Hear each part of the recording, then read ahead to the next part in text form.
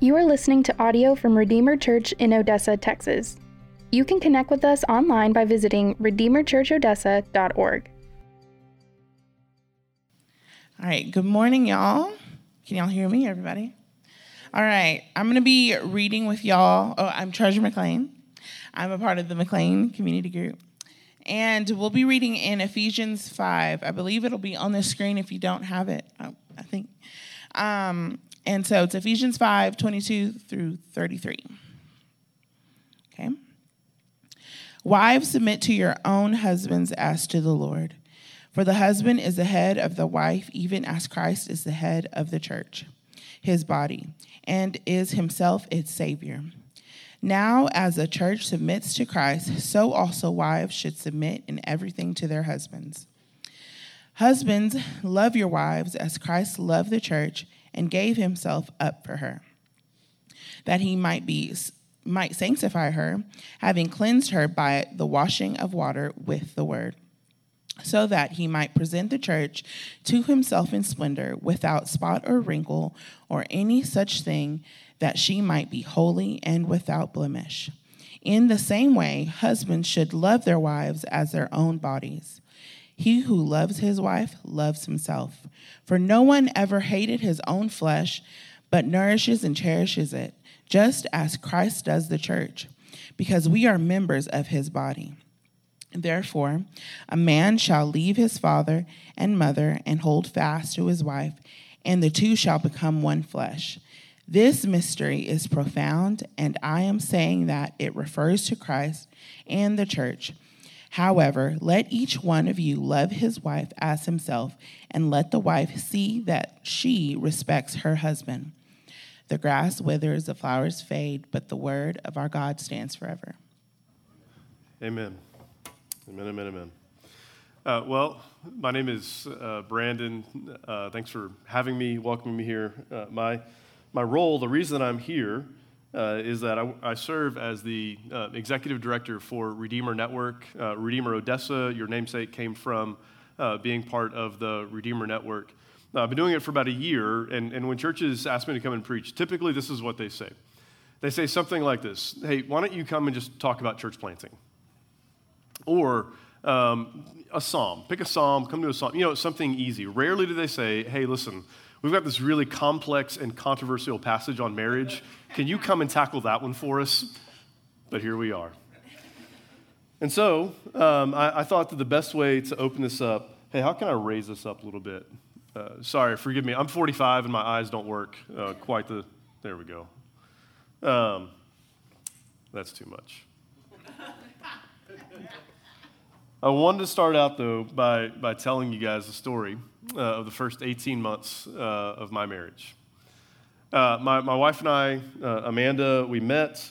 A few years later, we started dating. We have radically different stories about how we went from friends to dating. If you want the fun version, I can give that one to you. If you want the true version, ask my wife afterwards. But we did. We started dating, and eventually we got married, and then a couple of months into marriage, maybe 2 months, I had this moment where something happened, and I looked up, and I just thought to myself, oh, man, did I make a mistake? Oh, did I marry the wrong girl? Oh, man, I married the wrong girl. And I wrestled with that, and I just sat. I knew my issue was my issue, and so I didn't tell her what I was wrestling with, and for 18 months, I just kind of struggled in silence, and then one night, we were having dinner at a family member's house. My family member told me they were getting divorced. And we got in the car, and I couldn't take it any longer, and so I just laid it out to her. And I didn't want to tell her what I was wrestling with because I loved her, and I knew that she would cry for 3 days. Then I told her, and she cried for 3 days.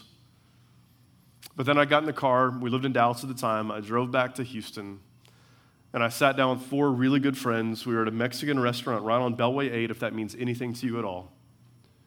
And I told them what had been going on, and all 4 of them, all 4 to a man, said something along the lines of, me too. Me too. You see, here's the deal. At 25, I had no idea how common this was. But at 45, with 20 years of Christian ministry under my belt, I know this. I know the thoughts of what did I do? The thoughts of who did I marry are far more common than we want to believe or admit. And for most of us, we're going to hit a crossroads at some point, and in that crossroads, we get to choose to lean in or to check out. And so here's the question I want to ask today. The question I want to ask and answer today is, why is marriage worth fighting for? Why is marriage worth fighting for? Your marriage, why is it worth leaning in and fighting for? And I need more than sex and financial security, and so do you. So why is it worth fighting for? What I want to do is I want to get into the text. I want to let Paul's approach, Paul, the author of this letter, I want to let his approach in this text make our way to answering that question. Sound good? Yep. Excellent. Normally, there are no responses. Well done. Well done. All right, verse 22, and here's how Paul's going to start. Paul's going to start out with some practical instruction, some very hands-on, grab-hold, practical instruction, and he's going to kind of build. And as he builds, eventually he's going to make his way into getting into the essence of marriage. And as he makes his way and builds to the essence of marriage, when he gets there, he's going to answer our question. So let's jump in, verse 22. Wives, submit to your own husbands as to the Lord. For the husband is the head of the wife, even as Christ is the head of the church, his body, and is himself its Savior. Now, as the church submits to Christ, so also wives should submit in everything to their husbands. All right. Let's just pause and acknowledge this, that Paul starts out with two very challenging statements for us. Two challenging statements. One, wives, submit to your husbands. Two, husbands are the head of the wife. These are challenging statements for us for two reasons, I think. One is because both have been abused. And that is a true statement. All across the world, all throughout history, including today, including in Odessa, Texas, chauvinistic and abusive men have masqueraded as Christians, pointing to this text as justification.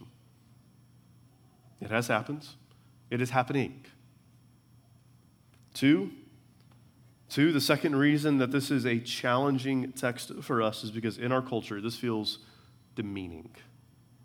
The thought of husband as the head of a wife and wife submit to your husband, this rails against everything that sits inside of the air that we breathe today and feels demeaning. But Paul's vision for marriage that he is going to lay out is actually a radically countercultural vision to marriage, both in the ancient world and in the modern world that we live in today. And so I want to start with, how is Paul challenging the modern vision of marriage right here? And here's how he's challenging the modern vision of marriage. Now, this section it's an outgrowth of what came before it. And here's what I mean by that. The word submit, wife, submit to your husband, that's actually taken from verse 21 right before it. And verse 21 is the end of one sentence in the Greek. So the New Testament written in Greek, we translate into English since most of us don't know Greek. But it's actually one sentence in Greek that began like this: be filled with the Spirit. Be filled with the Spirit. And one of the outworkings of being filled with the Spirit is wives submit to the husband. Husband as the head of the wife. You see, here's the thing. The Christian life, it's an invitation into the life of God. It's an invitation into the life of God, the rhythm, the harmony, the divine dance of the Father, the Son, and the Spirit. And there is order, and there is rhythm, and there is harmony, and that overflows into your home. So what does headship and what does submission mean? Every study that I could find out there, at least every respectable study, would say no less than leadership.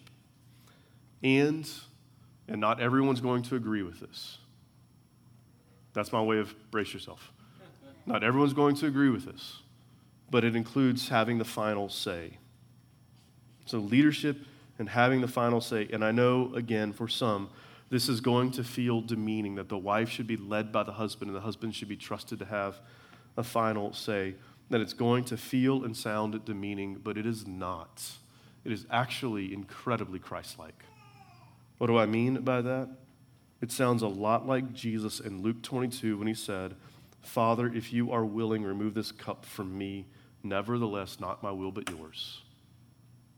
It's incredibly Christ-like. And now, husbands, this headship is not an unqualified headship. It is not a headship that doesn't come without qualification. It is qualified like this: as Christ is the head of the church, his body, and himself its Savior. So what did Jesus' headship look like? It was a sacrificial and courageous headship. It was a sacrificial headship, willing to be sacrificed for the flourishing of his bride, the church. It was never a headship that was out for his good and his upbuilding, but always for the flourishing of another. Headship is sacrificial and it is courageous, that as Jesus was willing to die for his bride, husbands are to be willing to die for theirs. And that is not a philosophical statement. As Christ is the head of the church, and he exercised that headship by being torn limb from limb on a cross. That as Christ is willing to die, husbands are to be willing to die for their bride. So in real life, practically speaking, what does this look like? What does it look like for leadership, final say? What could this look like? Well, let me first say, like much of the Bible, most of the Bible, it is not going to drill down and get too granular, right? It's part of the beauty of the Scriptures and how the Scriptures have been able to be understood and applicable and encouraging, supportive, and challenging in every culture under the sun, is that they lay out these principles that are to be applied in Odessa and in China and in Dubai, right? But practically speaking for us, if we're trying to apply this, what does it look like? Well, let me give an example. You're buying a new car or a used car, but you're getting a new car, new to you. And you're looking, and your options are, we've been minivan family for a long time. I don't actually know it's been that long. I'm ready for our minivan days to be done. But black minivan, blue minivan. I really want the blue. My wife wants the black. Get the black minivan. It's a car. What color your car is does not matter. And that may be the most offensive thing I'm going to say today to some of you. And you should repent for that one also. It doesn't matter. Red, blue, black, doesn't matter. More personal to me, Mexican food or something else for dinner. I am always choosing Mexican food. If I'm emotionally stable in the moment, I am choosing Mexican food. My family, my wife included, do not always want Mexican food for dinner. It's okay to get a pizza. Once in a while. I'm kidding. Here's what this doesn't mean, though. Or let me add one more to get to the actual final say. But major life decisions, not blue, red car, not Mexican food or a burger. Major life decisions. When you disagree, trust your husband. When you disagree, trust your husband. This does not mean, trust your husband when you disagree, does not mean that you don't make decisions as a family and that your wife doesn't have serious and real input and have wisdom to be valued. Real life example from my family. A year ago, just over a year ago at this time, I was debating between two jobs. And it wasn't that we disagreed, it just wasn't clear to me which one to take.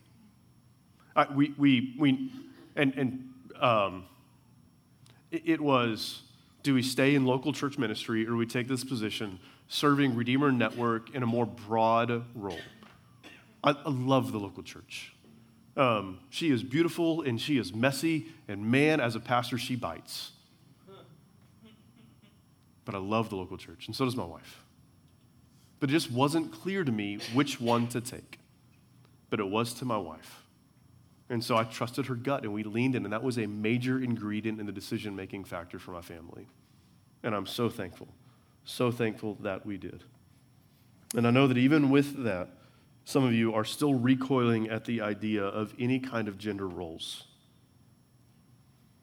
That men and women being equal in dignity, just as the Father, Son, and Spirit are equal in dignity but distinct in role. I know that there are still some of us in this room recoiling at the idea of gender roles.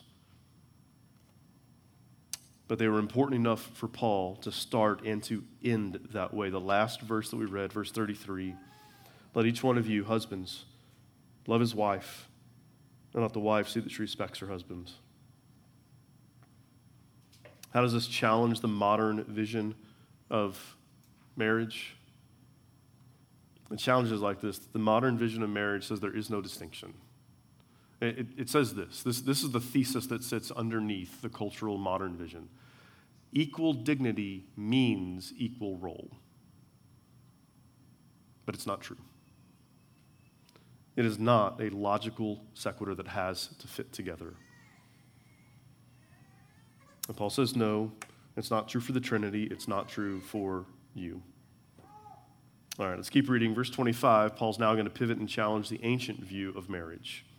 Verse 25, husbands, love your wives as Christ loved the church and gave himself up for her. Now, for us, generally speaking, this is not going to be too challenging of a verse to understand, but in the ancient world, in Paul's day, this would have been. That marriages in Paul's day, they were marked by a cold hierarchy. They were a cold hierarchy. They were basically, effectively, they were much more of a business relationship than anything else.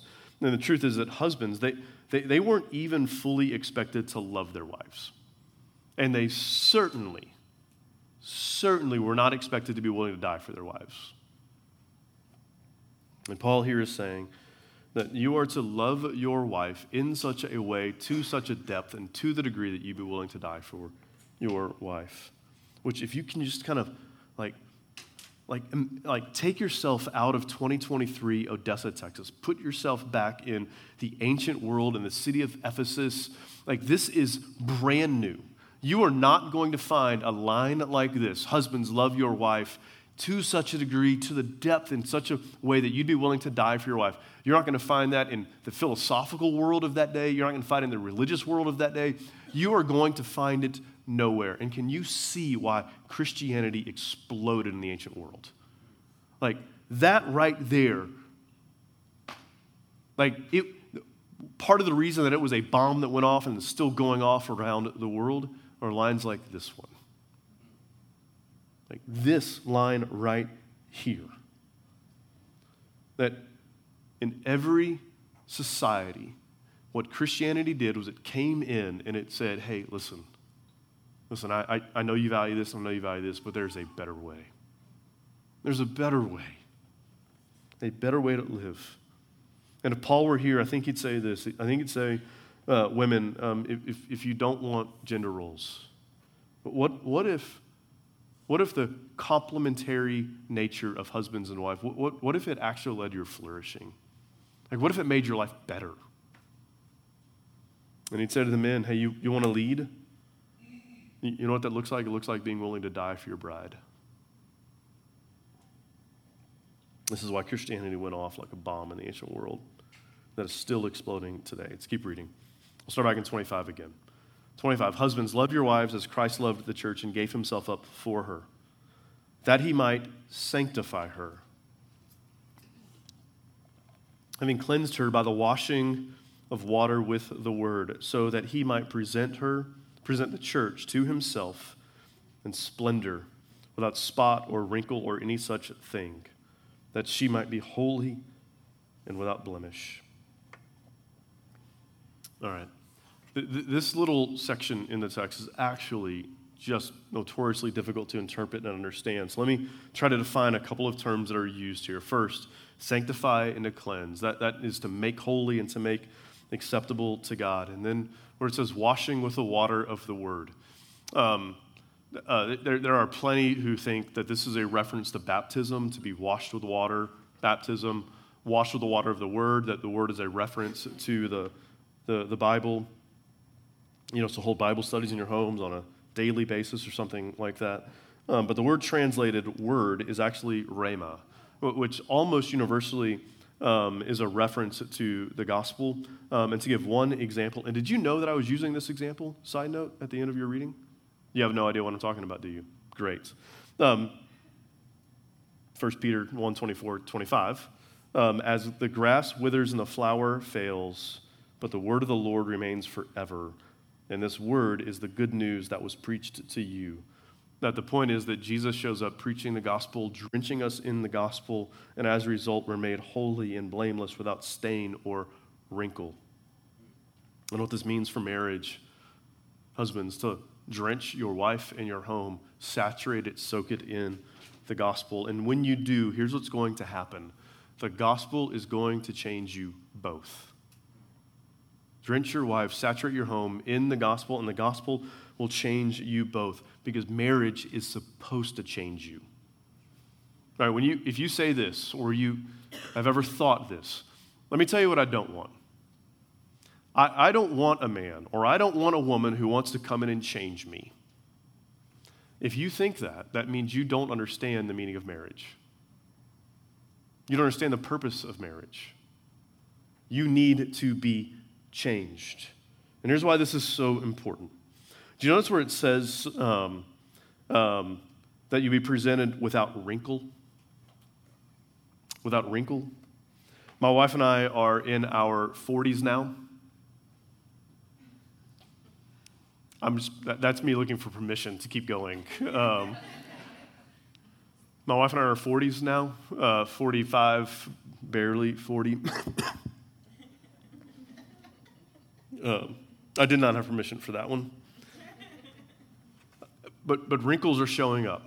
They're just showing up. I mean, it's like every 3 weeks you look in the mirror, you're brushing your teeth. Oh, there's 6 more, right? They're just there, and they're coming for us, and they're not going to get any better. They're going to keep getting worse. Why? Because wrinkles are part of the decaying process, and they're not pretty. Like no matter, like we can go, oh, marks of wisdom, whatever. They're just not pretty. And we all know it. And it's okay. This is a safe place for you to be you. I think. I don't know. If it's not, I'm getting in the car and going back to Georgetown today. But they're just not. But here's the point. When the gospel changes you, it doesn't just make you acceptable to God. It makes you beautiful in the sight of God. When the gospel is drenching your home, here's what's happening. As your body is decaying, your soul is undecaying. It is being unwrinkled. As 2 Corinthians 4 would say, the outer self is wasting away, the inner self being renewed day by day. The gospel, through the vehicle of our marriage, changes you. But here's the challenge. And here's the rub on this one, the real life collision on this one. The real life collision is that we don't want to change. We don't want to. I don't want to. I presume you don't want to. And the problem with marriage, and problem's not the right word, the real life difficulty in being married is that marriage is often this mirror that just sits right up in front of you. But you know what I don't want to do? I don't want to take honest stock of what's in the mirror. So I just kind of turn around, and then there's my marriage, hold that mirror behind me as I walk away from it. Instead of just embracing that I need to change, and I need to change in a number of areas. And slowing down, turning around, looking at that mirror that is my marriage and saying, okay, where do I need to be purged and sanctified and unwrinkled? All right, let's keep reading. Paul's going to keep pulling on the thread of loving your wife as Christ loves the church. But he's about to start making a turn and get into the essence of marriage and thus the answer to our question. Verse 28. In the same way, husbands should love their wives as their own bodies. He who loves his wife loves himself. For no one ever hated his own flesh, but nourishes and cherishes it, just as Christ does the church, because we are members of his body. Husbands, cherish your wife. Cherish your wife. And I know, Obviously I don't know everyone in this room, but here's what I can take a wild stab at, and I bet you I'm 100% right. But in this room, there are people who here cherish your wife and are going, I sure wish my husband would have. Maybe our marriage wouldn't have ended the way that it ended. Or people who are 25, 35, 45, or 55 going, I sure wish somebody would have cherished me. And to both of you, I want you to know that we're going to get to hope for you in the end. And how even a text on marriage can be a buoy to your soul. But right now, what I want to say is that when it says cherish your wife, that the word literally means to feel warm, that your wife should feel warm around you. That when she's in your presence, you should know that this is a person for whom cherish and just make her feel warm.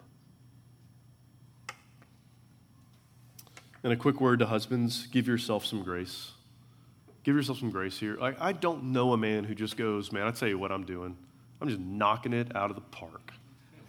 How, at work? Nah, as a husband. I am crushing it. Wives, your husband generally feels far more insecure about the quality of husband that he is than he'll ever let on to you. And some direct, honest encouragement will go a long way. Always critiquing, always complaining, that's not that motivating. Honest, direct encouragement. Not flattery, not lies, but honest encouragement goes a long, long way. But I want you to see here in this text that he starts making this turn, that Paul is starting to make this shift to the oneness between Christ and the church, right? Nourishes it. No one hates his own body, nourish it as Christ of the church, because we're members of his body. He starts bridging this link between Christ, the church, the oneness, and why he's going to move in and drill that down in verse 31 and really start taking us to the essence of marriage, because it goes back to Genesis 2, and he says this, therefore, a man shall leave his father and mother and hold fast to his wife, and the two shall become one flesh. This is Paul quoting Genesis 2, and in the original, the Hebrew that the Old Testament was written in, hold fast. It's a Hebrew word that essentially means covenants. It's into a covenant, that when you're entering into marriage, you are entering into a covenant. That relationships, all relationships, they exist on a spectrum. On one end, there is consumer relationships. On the other end, covenant relationships. And so let me illustrate a consumer relationship. We live in Georgetown. We've been there for 1 year. From Houston, amazing Mexican food everywhere. One restaurant in Houston in particular. But we moved to Georgetown, and we found this great little spot. It's actually the only good Mexican in Georgetown that we found. It's called Blue Corn Harvest. We love Blue Corn Harvest. They have a great deal, half off appetizer for happy hour. We just love it. When we want to go eat Mexican food, that is where we go as a family. We are deeply committed to Blue Corn Harvest. But let me tell you something. If they open a new Mexican restaurant that's got better food at better prices, I will instantly become deeply committed to that new Mexican restaurant. Why? Because I'm a consumer. I'm a consumer at Blue Corn Harvest. They do not give me my food for free and say, we love you, Brandon. They bring me a bill. But that's not what marriage is. Marriage is a covenant. It is an exclusive, permanent, legal, personal, binding, deep relationship. And here's how Tim Keller describes it. This is what Tim Keller, my personal hero, said. The essence of marriage, then, is not a declaration of present love. It's the binding promise of future love. It's a promise not to always feel warm and loving. It's a promise to be loving, tender, faithful, and cherishing and serving, regardless of the ups and downs of emotions or circumstances, through thick and thin. See, here's the essence of marriage. The essence of marriage is not the declaration of present love. It is the promise of future love. When my wife and I were dating, there was this moment where I worked up the nerve and I got courageous and I looked her in the eye for the first time and I just said, Amanda, I love you. And I just nervously sat hoping she would say it back to me. And when I said I love you to Amanda, you know what didn't happen? We did not get married. That declaration that I love Amanda did not make us married. But on May 21st, 2005, we made a covenantal promise to always love one another. We made a covenantal promise that this covenant, this kind of union where we are fully known, fully loved, fully accepted, knowing that we need to change, we can be vulnerable emotionally, spiritually, physically. Now, this is what marriage is. It is a covenant, a promise of future love, but it's also a mystery. Verse 32, this mystery is profound, and I am saying that it refers to Christ and the church. The word mystery here, it means to transcend normal understanding, ultimate reality, that behind this object, there's this deeper meaning sitting behind it. And so, why use the word mystery? Why would Paul use the word mystery? Well, mystery is a technical term for him. It's got a specific meaning that he's already defined for us. Ephesians 3:6. The mystery is that the Gentiles are fellow heirs, members of the same body, and partakers of the promise in Christ Jesus through the gospel. That marriage from Genesis 2 on was a foreshadow and taste of the global reconciliation in Christ. Jew, Gentile, reconciled together in one body. People who throughout history, at points of history, have hated one another, now reconciled together in one body with one hope through one gospel in one Christ. And then husband and wife are united in a bride-groom relationship, just as Israel and the nations, people who at points had hated one another, are united in a bride-groom relationship, that the church with all nations as the bride and Jesus as the bridegroom, including you. And so how did he make you his bride? The answer is not by getting down on a knee, but by climbing up a tree, being torn from limb to limb, dying in your place. In the ultimate act of sacrificial headship, he laid down his life to make his enemies his bride, not because he found you attractive, but to make you beautiful, to make you gorgeous in the sight of God. And the day is coming when wrinkle will be no more, and you, the bride, will be presented to the bridegroom. When at the marriage supper of the Lamb, Revelation 19, did you know that the Bible begins and it ends with a marriage? And in the middle of that story is the story of the bride and the groom, Christ and the church. Sinclair Ferguson, brilliant theologian, put it this way. He said, the Bible begins with a marriage, it ends with a marriage. The Bible is basically a love story. And see, here's why your marriage is worth fighting for.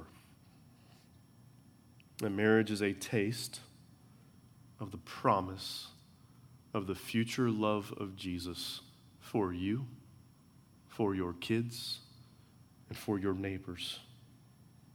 This is the Bible's vision of marriage, that your marriage would be a taste of the present, but also the future love of Jesus, the love that isn't going anywhere for you, your kids, and for the world. And so let me land the plane like this. What does this mean for struggling marriages and for all marriages? Struggling marriages, it means this, that if your marriage is on the rocks, and I mean, listen, I don't want to overstep my welcome as the guest.